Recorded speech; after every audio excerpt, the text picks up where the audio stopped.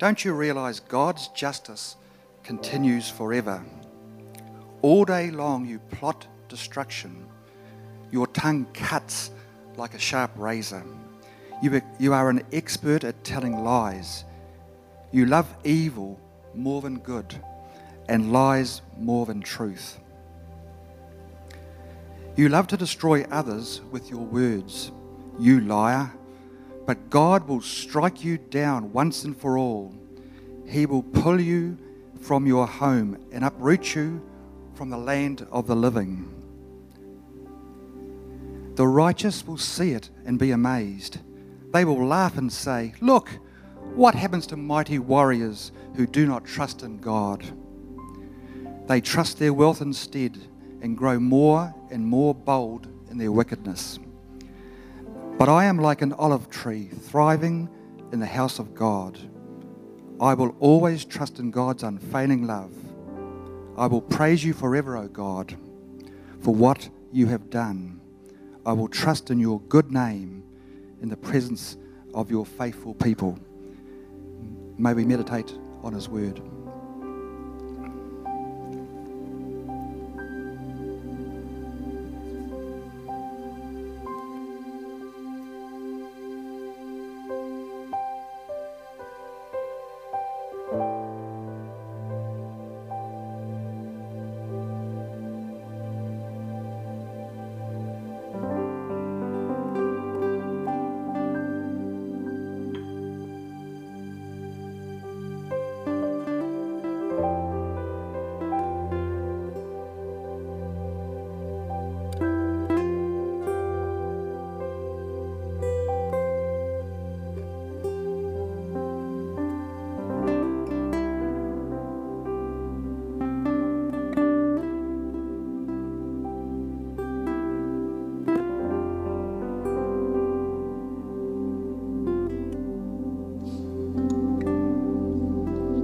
Let's stand together as we continue in worship.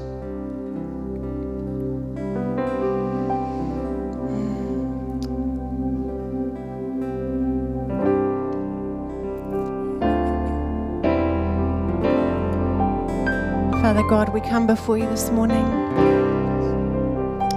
We submit ourselves to you. And we say, Father, you are the centre.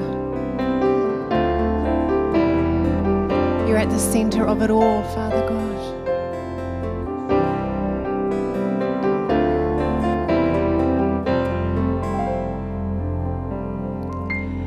Jesus at the centre of it all.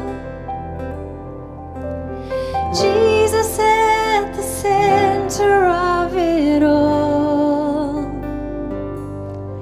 From beginning to it's always been you, Jesus. Jesus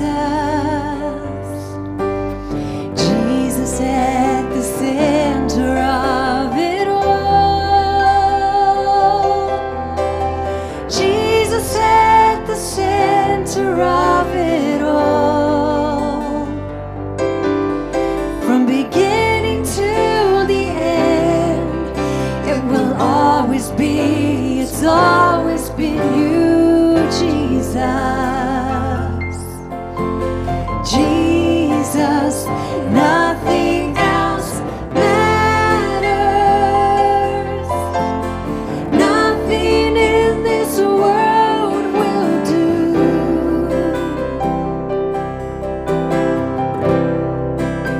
'Cause Jesus, you're the center, and everything revolves around you. Jesus, you at the center of it all.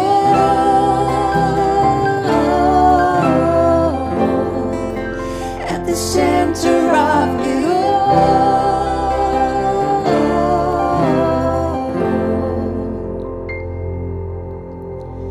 Jesus, be the center of my life. Jesus, be the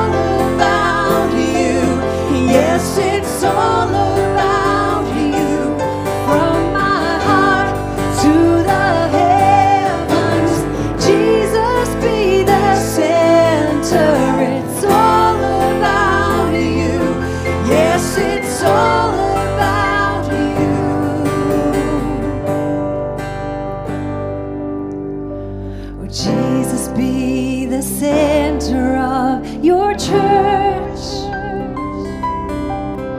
Jesus, be the center of your church. And every knee will bow, and every tongue shall confess you, Jesus. Jesus, Jesus, Jesus, Jesus,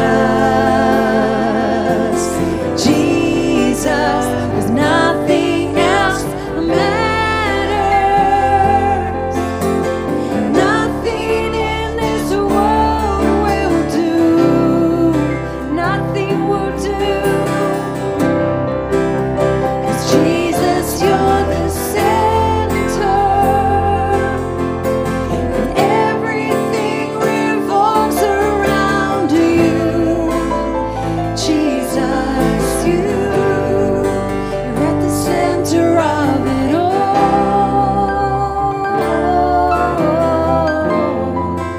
At the center of it all.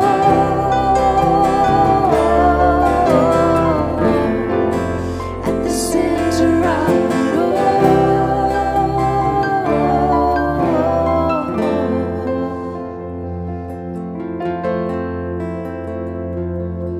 You're at the center of it all.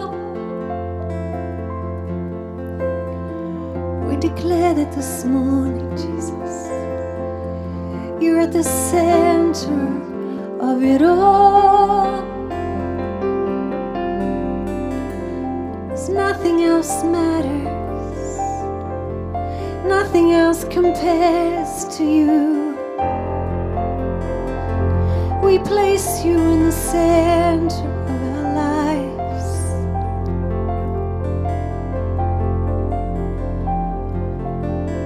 Jesus at the center. Your will at the center of our lives. Your will, not mine. Your will, not mine. At the center of it all. Thank you, Jesus.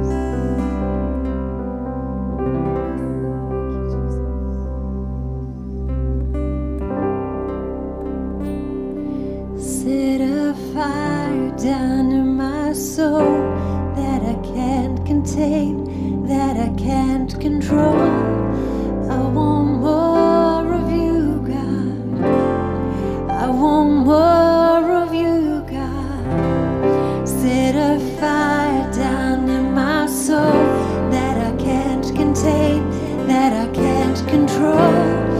I want more of you, God.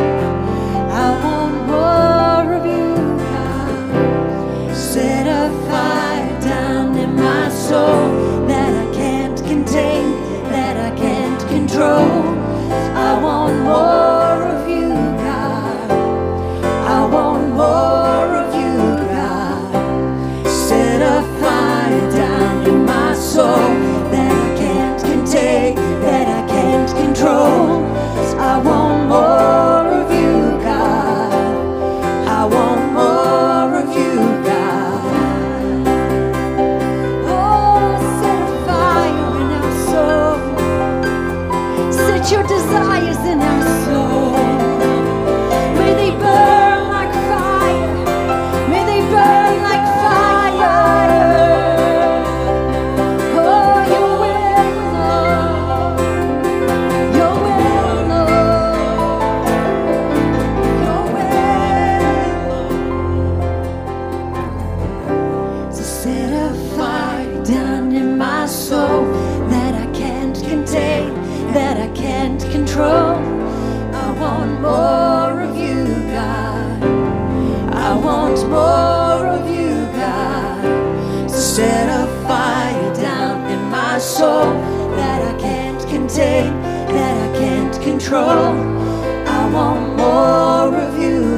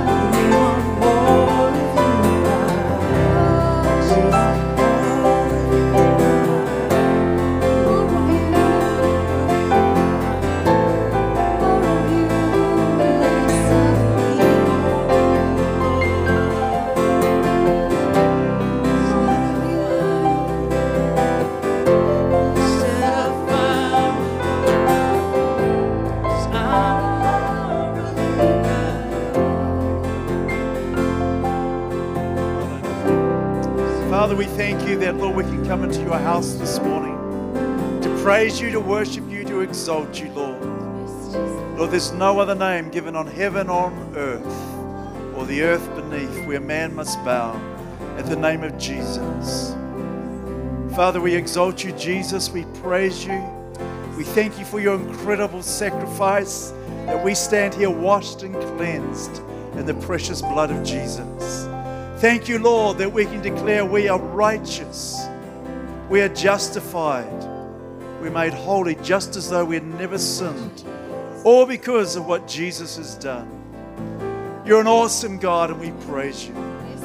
Church, can I encourage you to express your thanks to Him? Let's lift our voices in thanksgiving and thank Him for the awesome God He is, for the awesome things He has done for us and is to do for us. Father, we praise you. We thank you for your goodness. Thank you for your greatness. Thank you for your peace. Thank you for your joy. Thank you for your strength.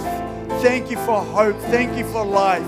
Lord, thank you that you're good and your goodness has no limits, it has no boundaries. Thank you for your greatness, oh God. We praise you. We worship you, Lord. Great is your name and worthy to be praised. Mighty are you, Lord. We thank you, Jesus. Hallelujah. Thank you, Lord. Thank you, Jesus. There's a wonderful scripture in Acts, and it says, Peter's talking that you may receive times of refreshing from the Lord. I just think it'd be good right we are right now, just to open our hands to the Lord and allow His refreshment to come upon us. Allow Him to revitalize us, to encourage us, to fill us, to allow the dew of heaven to fall upon us. So Father, right now where we are with our hearts open and our hands open to you, Lord, we ask for your dew of heaven, Lord. The refreshing rain, the fresh and filling of your Holy Spirit, Lord. Father, I pray every anxiety, every care, every worry, Lord, would just melt away, would just be washed away. And Father, we would be refreshed knowing that you're with us. Father, our hope would be revitalized. Lord, your peace would overflow us. Thank you for your refreshing, Lord. Thank you, Jesus. We receive it now. We receive it now, Lord. Thank you, Lord. Hallelujah. Thank you, Jesus. Hallelujah. Father, I pray, Lord, for those in our city that don't feel refreshed, that feel burdened and wearied, Lord. Father, we pray by your grace that, Lord, they would come to know you, Lord, the one who carries our burdens, the one who walks with us. Father, may, Lord, your love touch the city like never before. Father, may she be captivated by you, Lord. May your light be shone upon it, that you would be glorified and your name made famous in the city of Hamilton and beyond. Thank you for what you're doing, Lord. Thank you for what you're going to do. In Jesus' name. Hallelujah. Amen. Amen. Isn't God good? Yeah. Why don't you give your neighbor a high five as you take a seat this morning? I think it's pretty good.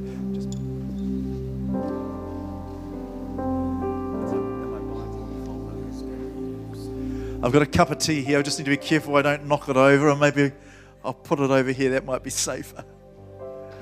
Graham and Katie, lovely to see you. Just wonderful. I saw on Facebook that we've arrived home, and I thought, truly, was that home in New Zealand, or was that sort of home somewhere else? But church, can we put our hands together and give Graham and Katie a very warm welcome? You had a wonderful time? Can't wait to hear about it all. Yeah, just great to see you. Welcome to church. It's really, really wonderful. Well, church, as Josh has said, Pastor Sheridan and Jan are in Dublin, and they will be moving over to Wales shortly in a matter of days. And they will be joining with pastors, national leadership teams, as Sheridan is representing, all over the world to celebrate the centenary, 100 years of the Apostolic Church movement. Isn't that amazing? Started in Wales in 1916, the first official church meeting around about this time. And Sheridan and Jan and the National Leadership Team of New Zealand and others around the world will be going to a place called Pennygrove, where the first church service was held. 100 years ago, almost to the day. Isn't that incredible? And it's absolutely wonderful just to rejoice and thank God for the wonderful heritage we have. So I've heard from Sheridan last night. He emailed or texted me.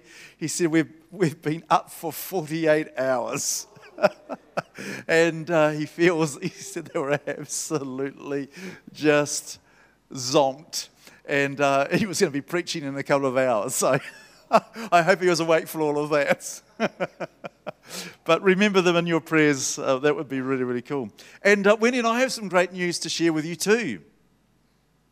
Many of you will be aware of it, but some of you may not be, is that we are looking forward to going on our sabbatical from the 22nd of August.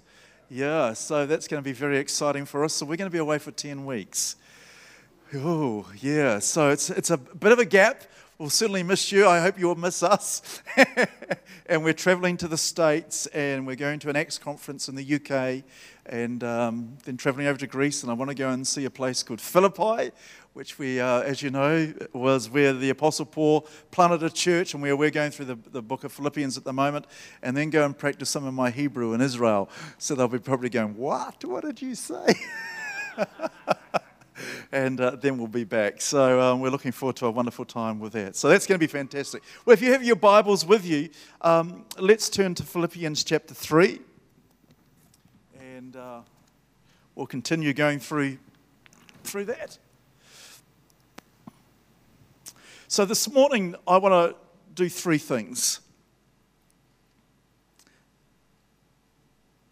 I want to review what we covered last time, have a look at what Paul says about accelerating to maturity and how to walk well. And that's what Paul is covering over in the book of Philippians. But before we do that, I want to share a story with you. This happened to me probably in the order of 35 years ago, and I've never forgotten it. I was probably 1 year old. No, not quite. I wasn't 20, but I wasn't far off it. And I went to a meeting, and there was a couple from South Africa there. And he was an elderly gentleman, probably in his late 60s, maybe early 70s. And it was the first time I'd met him. And he was a very gracious person. He came up and introduced himself to me. He said, "Hi, I'm Alistair Cook." And I said, "Hi, I'm Ray." And when I looked at him, I almost shook. Because his eyes are the purest eyes of anybody I've ever seen. And when I looked at his eyes, I thought, you know everything about me. You know what I did last night. He was just caught by the purity of God.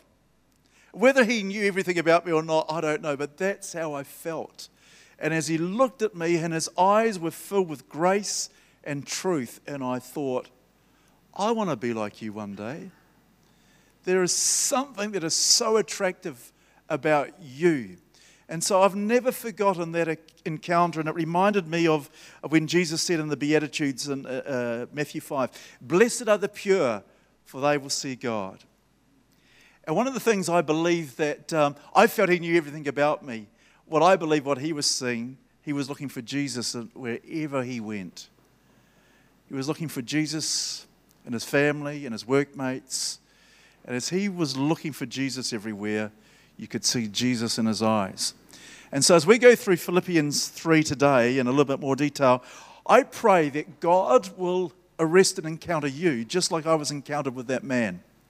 There will be something that Jesus does in our lives today and goes, "Wow, Lord, you've really touched something that's just revolutionized my view about you." And I pray that will happen for us this morning. So a little bit of a review. But before we're going to go there, I'm going to give you a scripture that we're going to look at today. Let us who are spiritually mature agree on these things. If you disagree on some point, I believe God will make it plain to you. But we must hold on to the progress we have already made. So remember at the very beginning of Philippians chapter 3, Paul says, rejoice. Rejoice, as we've heard this morning from Josh. Be happy in me. Don't rejoice in your circumstances, but rejoice in the Lord. And then Paul flips off course. It's almost like he's in a four-wheel drive and he goes on some real rough terrain. So he starts off really nicely. Let's rejoice in the Lord. Then he says, let's jump in this four-wheel drive and we're going to go through some rough territory. And here he goes. Watch out for those dogs, those people that say you must be circumcised. And he really lashes into them. These people that take a very legalistic view about faith. Paul just hammers them. And in Galatians, the book of Galatians, Paul even goes further. He says, those that want to mutilate you, let them mutilate themselves. He's really, really heavy. And then Paul carries on and says, if these guys think they're qualified to be religious leaders, then I'm really qualified. I'm a Benjamite. I'm a Pharisee of Pharisees. He just lists out a number of reasons why he is the man that's qualified, if there's anybody to be qualified as a Pharisee. And as he carries on through Philippians 3, he goes, this is the real reason what it's all about, is to know Jesus. I want to know his resurrection, and I want to know his suffering. I like what YWAM presented. They say, to know God and to make him known. And Paul goes on, as we touched last week, this one thing I do, forgetting what's in the past, I press on to the high calling I have in Jesus Christ. And Paul was saying, I have a gap. And we all have a gap. We all talked about the gap we had last time. Where we're on the journey, but we're not yet there. We're not quite where we want to be. Do you know what I mean? We've all got this gap. Every one of us has got a gap. And God is saying, being human is having a gap. And here Paul gives some really good advice about having a gap. One thing he says, don't look behind you. Forget the past. He's not saying suppress the past, and he's not saying don't deal with issues that need to be dealt with. But what he's saying, where the real highlights that you have in God, they're great. And where there have been real challenges, well, okay, that's fine too. But let's press on. There's a gap to fill. I want to press on that I can know more of Jesus. And that's where Paul is saying, I want to know you more, Lord. I want to know the power of your resurrection. I even want to know what it is to suffer with you. I know there's a gap, but I want to keep moving on.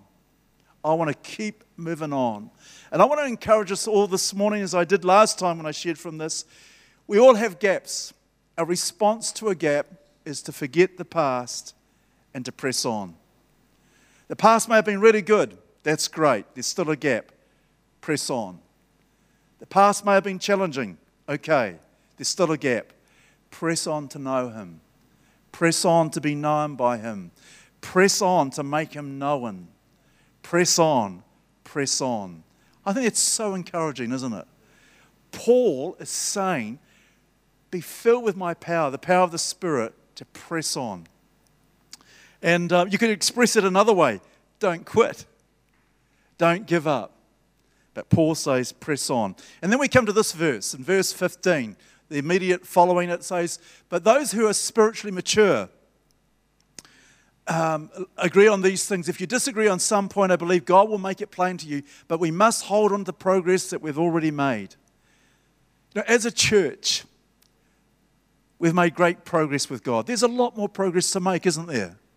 We've made great progress this year in being a house of prayer. Isn't that good? And God would say, press on. Press on. You've gone well, but forget the past. Press on. Press on to what we have to become this great house of prayer. That's what God is calling us to do. So we must hold on to the progress that we've made. Press on. And we talked about this in terms of grace and truth came through Jesus Christ. And some people said, could I have a copy of that? And I thought, well, I'm going to put it in PowerPoint. And if you want a copy of this, come and ask me and I'll email it to you. Very happy to do that. And so in the first verses of Philippians, legalism about being circumcised, that's where Paul was going. But this thing about lawlessness comes up again in chapter 3, and we're going to touch it today.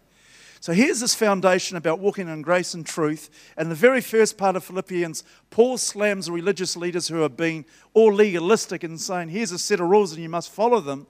And then we're going to see today he touches another part about lawlessness, where people just want to do whatever they want to. And we heard from Graham as he read Psalm 52 about Elimelech, who basically was doing whatever he wanted to do.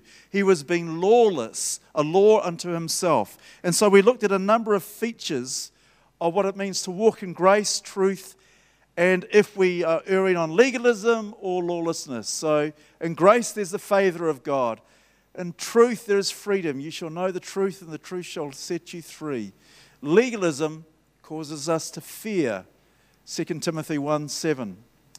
Lawlessness will cause us to drift into fantasy.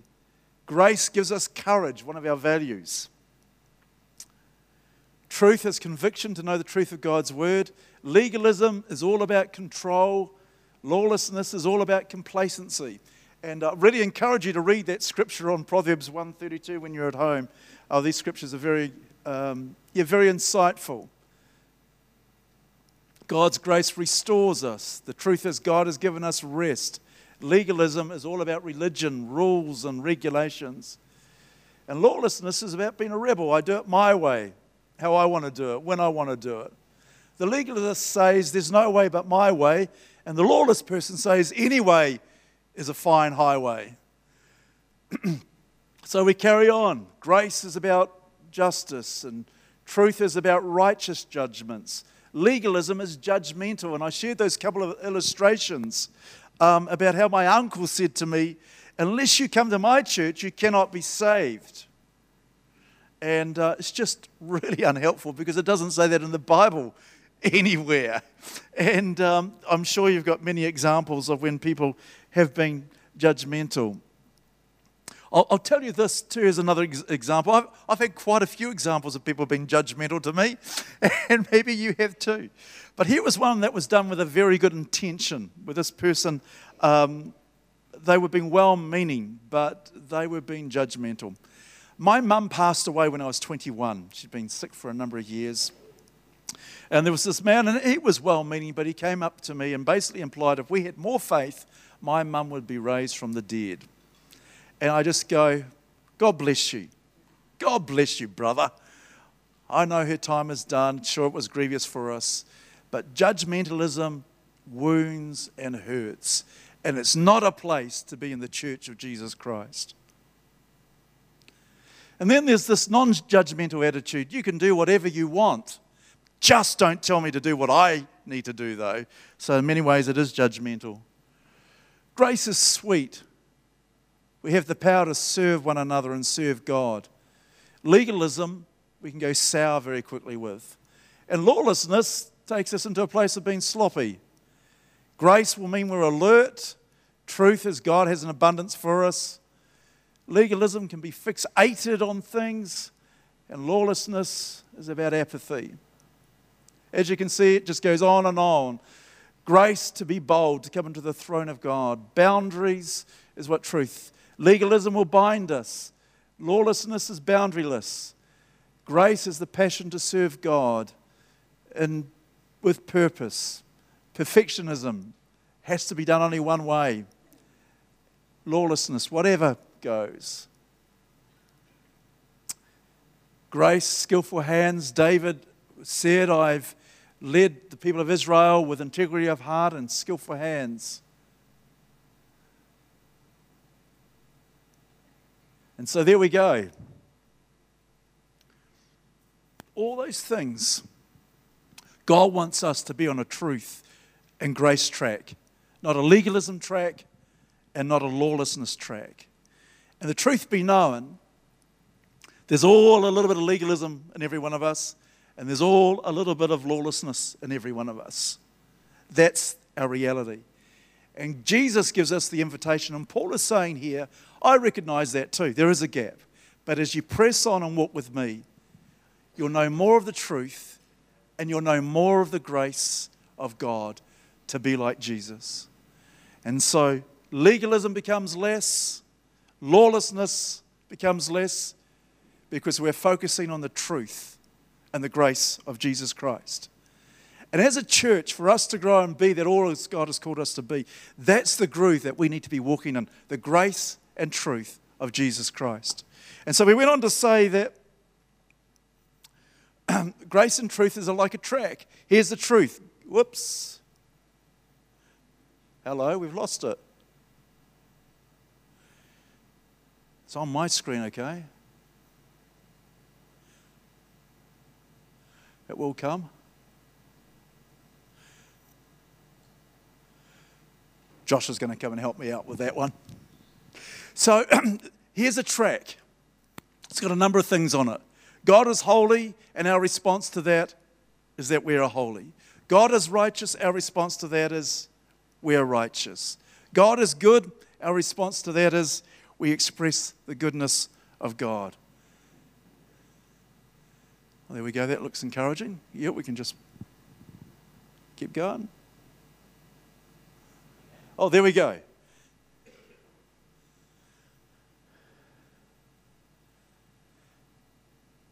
So God is love, our response is to love one another. All these wonderful truths. What is our response to this truth? This is what we do. We worship God. Our hearts just respond by faith to praise Him, to worship Him, to thank Him. The Bible never says try and rationalize the truth. The Bible says accepts the truth by faith and responds to the truth, which is Jesus, through worship, thanks, and praise to Him. And on the other side, what are we to do for our brothers and sisters? Encourage one another, press on, to keep on to the track of truth, to keep growing in the grace of Jesus Christ. That's what we're to do. And that just brings a beautiful community, doesn't it? Where it's sweet, where people look at it and go, that looks like that man Alistair Cook that I met. There was something about him. It was filled with grace and truth, and it was Jesus. There wasn't legalism, there wasn't judgmentalism, there wasn't harshness, nor was there a sloppy grace that you could just do whatever you wanted. But there was grace and there was truth. And so Paul says, I want to see the church at Philippi accelerated to maturity. He says, dear brothers and sisters, pattern your lives after mine and learn from those who follow our examples. Nari and I have talked about this verse, and Paul says basically copy me and copy others. And Paul says it many times, imitate me and imitate leaders. And I don't know about you, but I feel a bit awkward about that. But I guess we shouldn't, because that's the way that God has set it to be. My son has got a new job, and the CEO at the company he works is a lovely guy. But when he comes up to anybody, he starts to bounce on his feet like this. He's just got this mannerism. And my son Tom said, Dad, it's really funny because all the other salespeople, when they're talking to customers in the showroom, they're doing this. And he says, I know where they've got it from. And my kids used to laugh at me because I'd get a phone call in the evening. And I begin the conversation fine, and at the end of it, I'd be going, okay.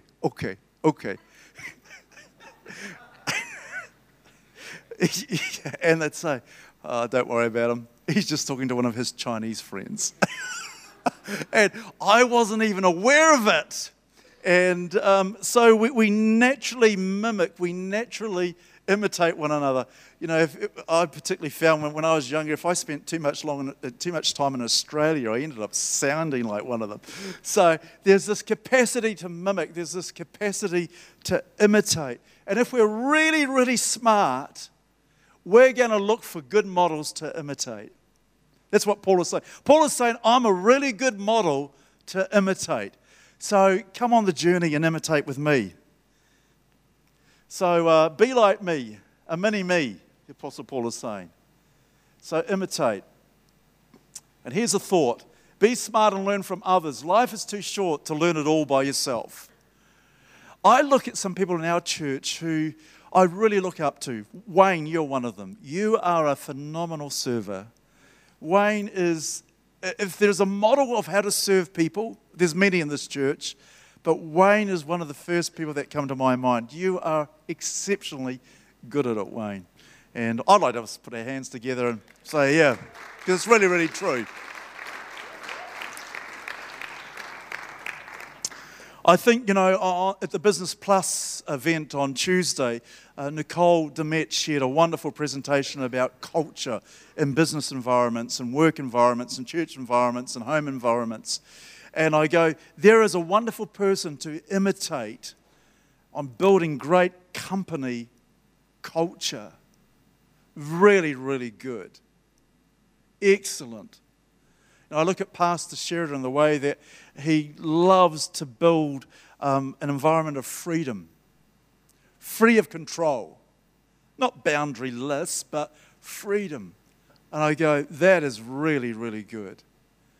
Excellent. I look at other people who are really, really good at encouraging. I'm pretty good at that too, but there's some people that are really good, and I go, man, these are things that are good to imitate with intentionality. Some of the things that we imitate, like bouncing up and down on your feet like that, those guys probably wouldn't even know it, and me going, okay. I honestly didn't know I was doing that, but my kids never let me forget it. But there's this thing of being intentionally determined to imitate others. And here's the thing, when you begin to imitate others, it's very easy to go, I must do this, and I must do that, and I must do such and such. If we're imitating Paul, this is the thing he really wants us to imitate. Press on. Press on. Know him. Become like him. It's not in the rules of doing this and that. It's not in lawlessness, but just press on. Imitate me in pressing on. That's what Paul is saying. Imitate me. Just become one that sees Jesus as the center of it all, as we were speaking about. Absolutely focus on him, the center, Jesus. When we imitate others, like the Apostle Paul, and learn from others, we develop an identity. I was thinking about this. I have a family heritage. Part of my family heritage comes from Scotland, and I've always had a peculiar curiosity with the Scottish accent. And I quite like it. I won't try and impersonate it because I'm not very good at it. But here is these people group. They're identified by the way that they sound, by the way that they look, by the place that they live. They have an identity. And by the way that they sound, I know where you've come from. I know it. By your culture, I know where you've come from. This is the beautiful thing about imitation. You develop identity. It said of the religious leaders of Jesus' disciples, they knew that they had been amongst Jesus. They heard a sound from their lips. They had a way that they walked. They had a way that they dealt with others that was full of grace and truth, and that became their identity. And that is where imitation is hugely positive and necessary. It develops our identity, a set of unique characteristics that are shared in common with others. And here's the thing about walking in grace and truth. I have found that most of us, particularly, I think it's true for probably all of us, have a real propensity to go down and be legalistic, judgmental, harsh, those sorts of things in our attitudes. And it takes time as the Lord works within us to be filled with His grace and truth. And one of the best examples I know of this in the Bible is the story of the prodigal son. And here are two sons. One's the legalist, the older brother, and one's the lawless one. And the lawless one says, Dad, give me the money, I'm running off. And so that younger son, who wants to do whatever he wants to, goes and he runs off, spends up large, and then he finds himself on a farm with the pigs. And this is what he thinks. He's thinking from a legal perspective. I could go home and be a hired servant. That legalist side. And we know the story. He gets up and he walks home, and his father is waiting for him. And his father sees him. And it's not very often that you see in Scripture old men running. But here's a father who's running to his son. And we know the story well. He gives him sandals, gives him a coat, gives him a ring. And here's what happened. The older brother gets very upset. What has happened? Why is all this celebration? And he says to his father, you know, I've always faithfully served you. I've always done this for you. You know, you've never offered me a fatted calf. And the father said, everything I have is yours. And when grace is expressed, guess what? Legalism raises its ugly head. Because the truth of the matter is, God is incredibly, extravagantly generous. That's who He is. He is so amazingly gracious to us, far beyond what we think or even deserve, and legalism reacts and can't handle it. And the real punch point about the story of the prodigal son, we think it's about the prodigal coming back, and that is good. But the last part of it, like when you tell a joke, you leave the punchline to last. Jesus was leaving the punchline to last, which is the older brother, the Pharisaical, the legalistic attitude that Jesus was confronting. And grace, when it shines its spotlight on it, it's just laid bare. It laid bare because the older brother never understood that everything the father had belonged to the son. And this is what's so beautiful about the grace of God, that we have the fullness of the richness of God dwelling in us through Christ Jesus.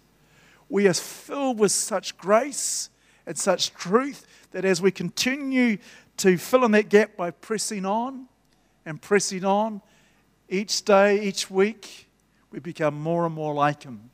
Wherever, whenever, be like Jesus. And our identity, rather than being one that is, I don't know, for want of a better word, an orphan, sees myself now through God's grace, I am a son. That takes time to develop, but that's where God wants us to be.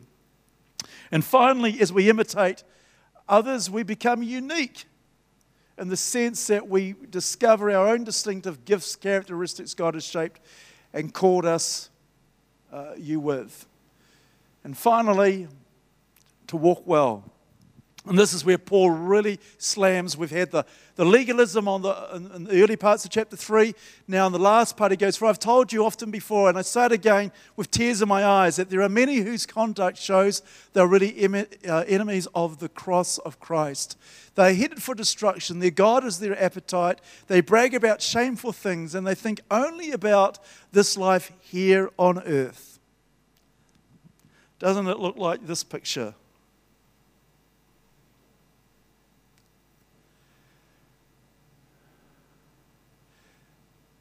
Lawlessness, appetites, wanting to do their own thing, their own lusts, their own desires, which is something every person has to deal with.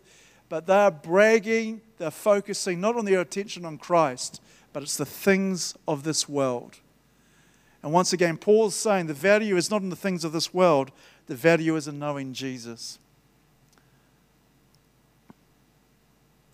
And so this next line here, the Holy Spirit empowers us by His grace. The truth of God is eternal. If we go on a legalistic way, we become elite or even embittered with it. If we take a lawless way, we can have an attitude of entitlement. And I want to talk about an attitude here of elitism, and that's very, very easy to adopt. And we would probably not even think that we would do it. But I've experienced it myself some years ago, and I say this because I want to be embraces of everybody. I grew up in a Presbyterian church. It was a great church, and when I was 17 years of age, I went to a camp. The only reason I went to the camp because there were some pretty girls there. Yeah, that's why else would you go to a camp? Yeah, I didn't want to go, but there were some pretty girls there, so I thought I'm going to camp. So there was about 120, 150 youth there. I can't remember it exactly. It was in Otaki. It was a long time ago. And on a Saturday evening, we were singing and worshiping God. And I didn't know what speaking in tongues was. Didn't know anything about the Holy Spirit. The only thing I knew of the Holy Spirit, he used to be called the Holy Ghost. And when I was a kid, that made me scared, because who was this ghost? And but that particular evening, on Saturday evening, in 1979 it was, as we were worshiping God, we were asked to raise our hands, which I did. Then all of a sudden, I was speaking another language. I was speaking in tongues. And I knew that Jesus, I knew this, don't ask me how, I knew that Jesus had baptized me in the Holy Spirit. I just knew it. I felt it in my spirit. I knew that is what has happened. And there was probably 60, 70, 80 other youth that experienced exactly the same thing that evening. Nobody laid a hand on anybody. And after that, as I read the scriptures, this is how it happened. Certain scriptures, the words would just jump off the page and greatly encourage me or greatly convict me as God was speaking to me. And what I began to notice is that I was in a Presbyterian church, and Presbyterian churches never spoke about speaking in tongues. And a number of my other friends, we decided to look at a few other Pentecostal churches in the city, which was fine. But there was one of our youth leaders, he was in his mid-40s, and the church structure really found it difficult because he also received the gift of speaking in tongues. And so he left the church under very difficult circumstances. But what I noticed being in a Pentecostal church, that over the years that followed, well, the church that I was in anyway, began to exhibit this elitist attitude.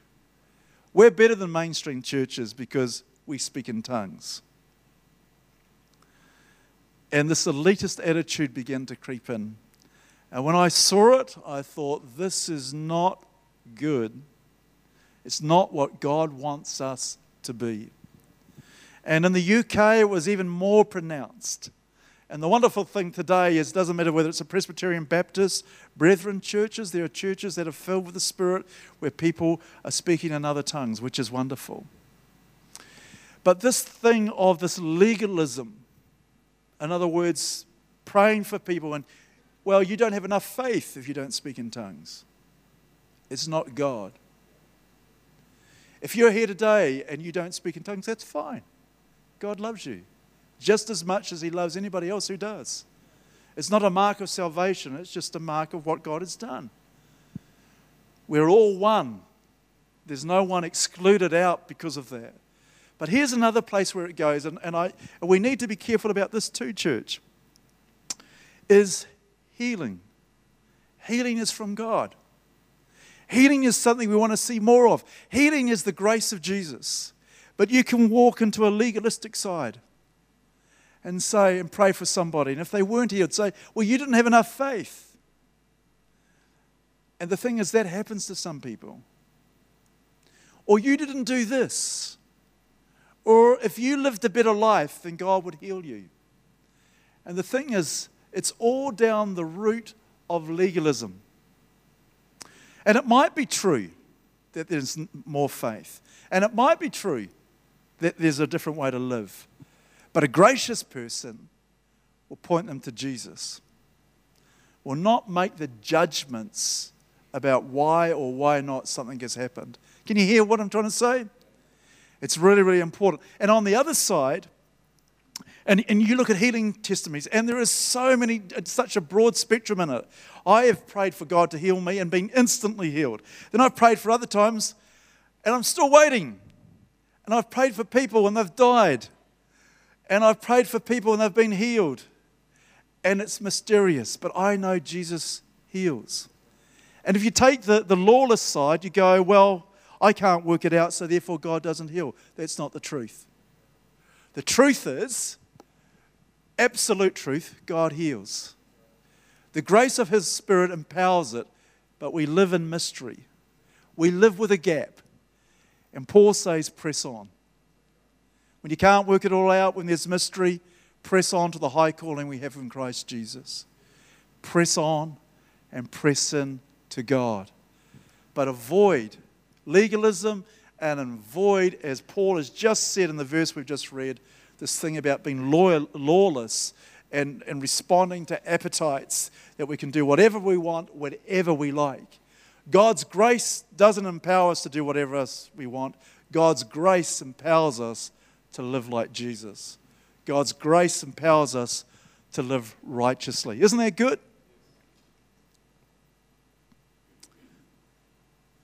And so here's what legalism does. It kills life. Judgmentalism, harshness, cold comments, rules and regulations, they kill the very life that God wants in us. And lawlessness, hello, Josh. Lawlessness spoils and destroys, as we've just read in that scripture. But here's what God does. His Spirit in Hebrews and in John is called, guess what? The Spirit of grace and the Spirit of truth. And as we press on, seeking God, imitating Paul to know Christ more, imitating Paul to know things of the Spirit, the things of lawlessness, the things of legalism are pushed aside as we become more and more like Jesus. And I think Philippians chapter 3 has now become one of my favorite chapters in the whole Bible, because Paul so beautifully talks about legalism on one side, he talks about lawlessness on the other side, and he says, here's the pathway, grace and truth, knowing Jesus, that we might know him and be like him. And I want to end with this verse in Psalms chapter 16, verse 11. I'm sure you know it well. It says, you will show me the way of life, granting me the joy of your presence and the pleasures of living with you forever. It's actually quoted by the Apostle Peter as he's preaching in Acts chapter 2. But Philippians chapter 3, verse 1 starts, count it all joy. Count it all joy. Or rejoice in the Lord. If you try and do that out of a legalistic way, I have to do it, or whatever attitude about it, we can only do it by being empowered by the Holy Spirit. You grant me the joy of your presence. And as we place our faith and trust in God, He is exceedingly generous to each one of us, far more than what we can think or imagine, that we'd be transformed into the image of Jesus. So can I just ask where you are right now, just while every eye is closed, and let's raise our hands to Jesus. Just open our hands. It's one of the things I do most mornings. I do this. And can I encourage you to imitate this? I say a simple prayer. Say, Lord, this morning, I receive your grace. Why don't you ask the Lord that right now? Lord, I receive your grace.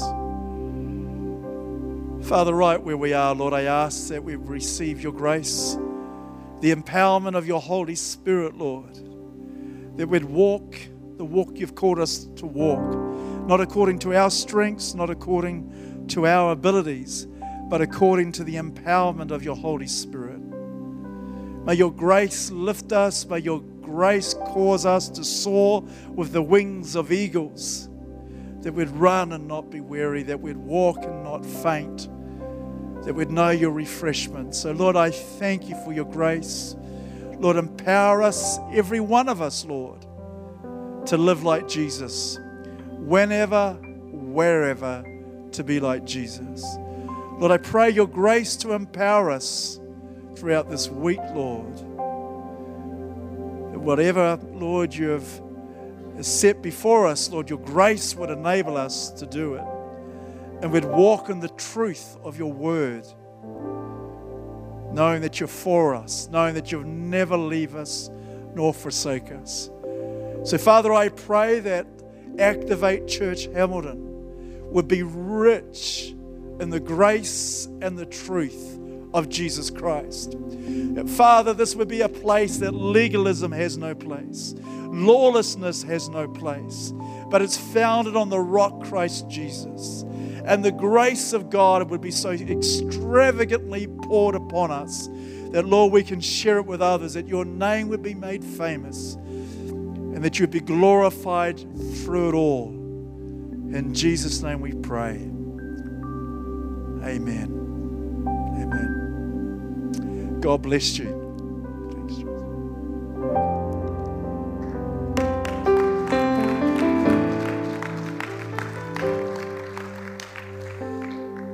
Thank you, Ray. Good to walk in that grace and truth, isn't it? Good challenging thoughts. Tonight we have at the 6 p.m. service Peter Height is speaking. So if you'd like to come out tonight, we'll be hearing Peter, which would be great. Guess if there was anyone who was new, remember to grab one of these just on your right as you leave. And there's the giving stations also on your left. So please remember, church, to be intentional in our giving. So as you head out the doors, just head to the left for the giving stations there. Well, I hope you've had a fantastic time this morning connecting with God and people.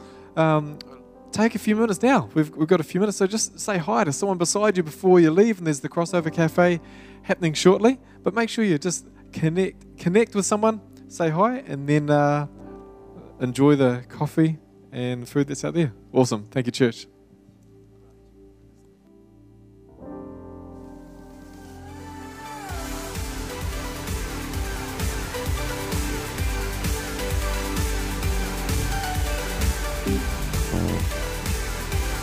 Thank you.